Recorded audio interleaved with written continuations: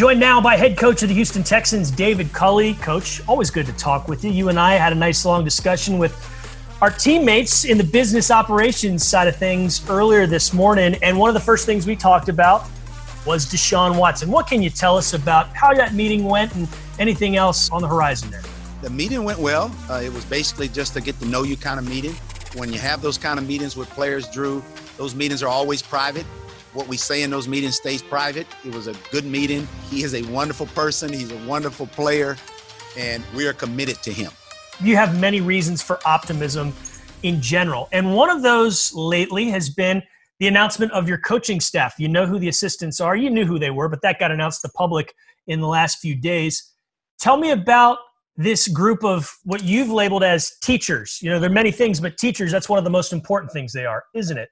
Drew, you're exactly right. And the thing about it is, I got like-minded guys. I got not only guys like me, but some of those guys on my staff that basically, like, for example, Lovie Smith, who I've known for a long time, kind of been a mentor to me in this business. We have the same goals and we have the same mindset about how we go about things and what needs to happen to be successful.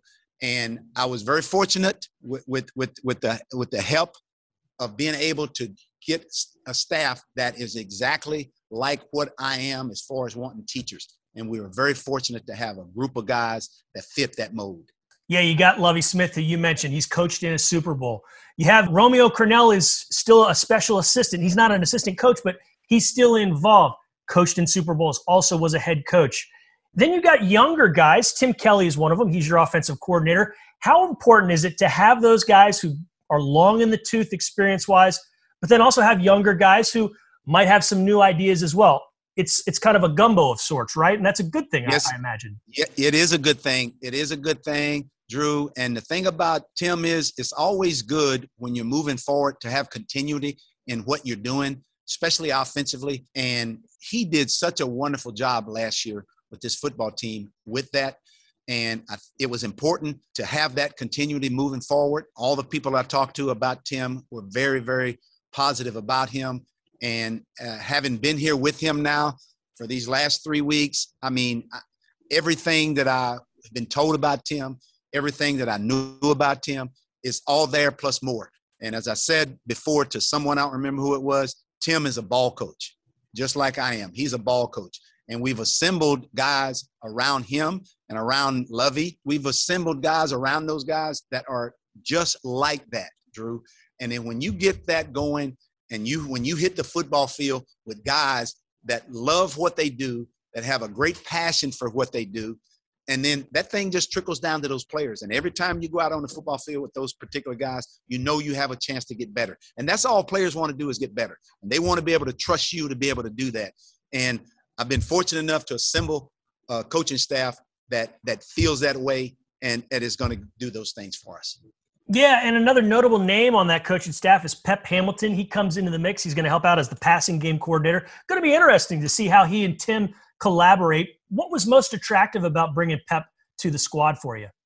He's had a lot of success with quarterbacks. He's been very successful. And, of course, everybody knows this past year he was coaching the Rookie of the Year in this league, did a tremendous job. He's done a tremendous job when he was at the coach with Andrew Luck. He's had a history wherever he's coached, whether it's been in college or in the NFL level, of being successful. I've known Pep for a long time and felt very fortunate to be able to have him to join our staff because I think he is a great fit for what we're doing here.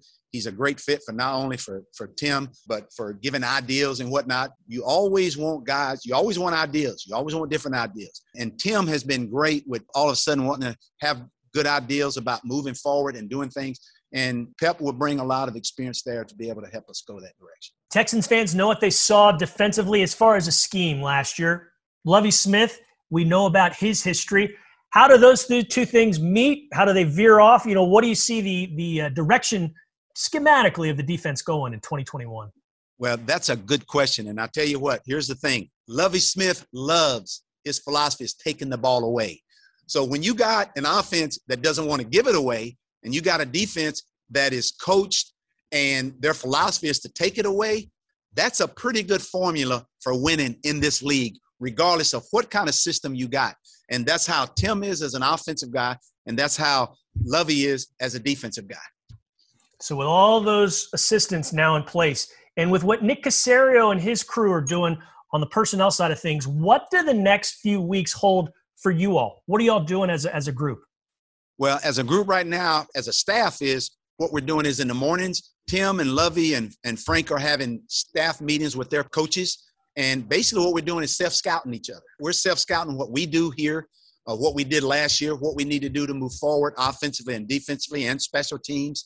And then in the afternoons, Drew, what we do is we're in free agency right now. We're getting ready to go into the draft. And in the afternoons, we split it up to where our coaching staff gets to go and evaluate and watch video, get evaluations on players for free agency and the draft. So it's a full day for us. It's no different, Drew, than what any other staff in this league would be doing, although we're just new and doing it together.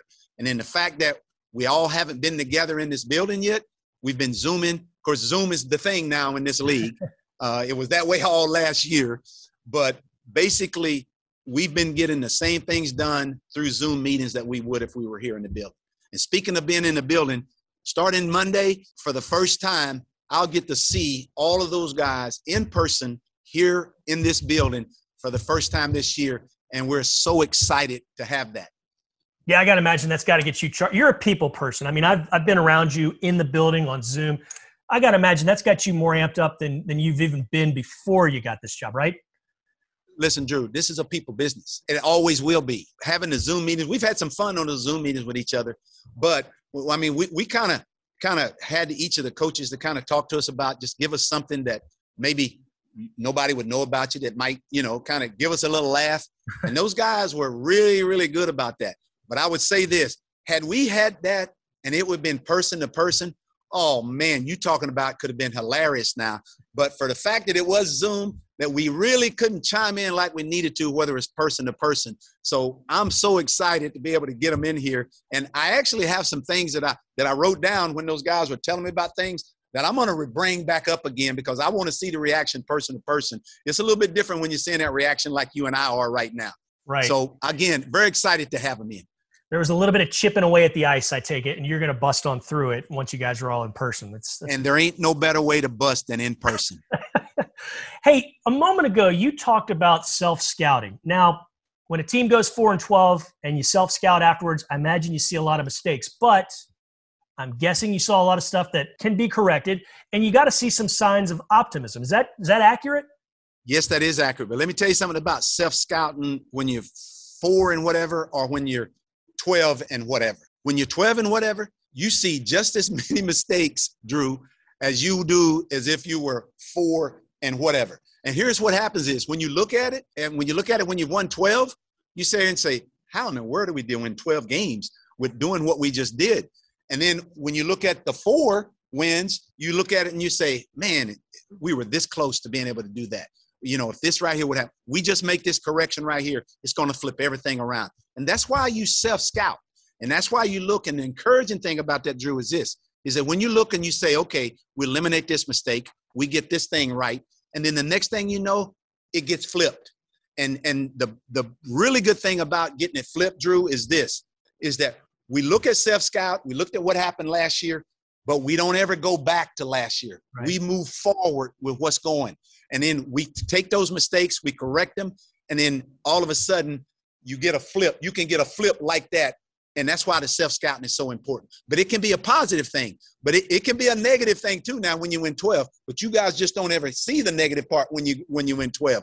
We sat here and come out of that meeting and said, oh, my goodness, man, well, we're very fortunate to be able to do that. And then the other side is, as I mentioned earlier, when you see the 4, you sit here and you encourage, but just correct this, just correct that. And we can do that. And that's what's encouraging about that. And you talk about moving forward. We discussed the meeting with Deshaun Watson, but he's not the only guy that you've met with that's a part of this roster.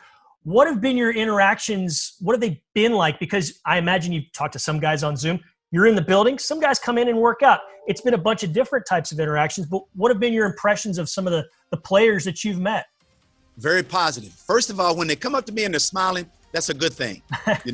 I haven't had anybody come up to me yet that wasn't smiling and that didn't have that look on their face, kind of like the look that I have on my face when I walk in this building every day. And Drew, that's exciting to know. And here's the other thing about that. Each and every one of those players that I have met doesn't even think about what happened last. They're all in the mode of being able, we're moving forward. We're moving on in this direction. But all you got to do is be able to take that self-scout, go ahead and correct things, get on the field. Whenever we can get on the field, go out on the field and do those things. And I feel like with this coaching staff that I have right here, we can go out and do those things and feel confident enough to be able to go out and do the things that we need to do to be successful.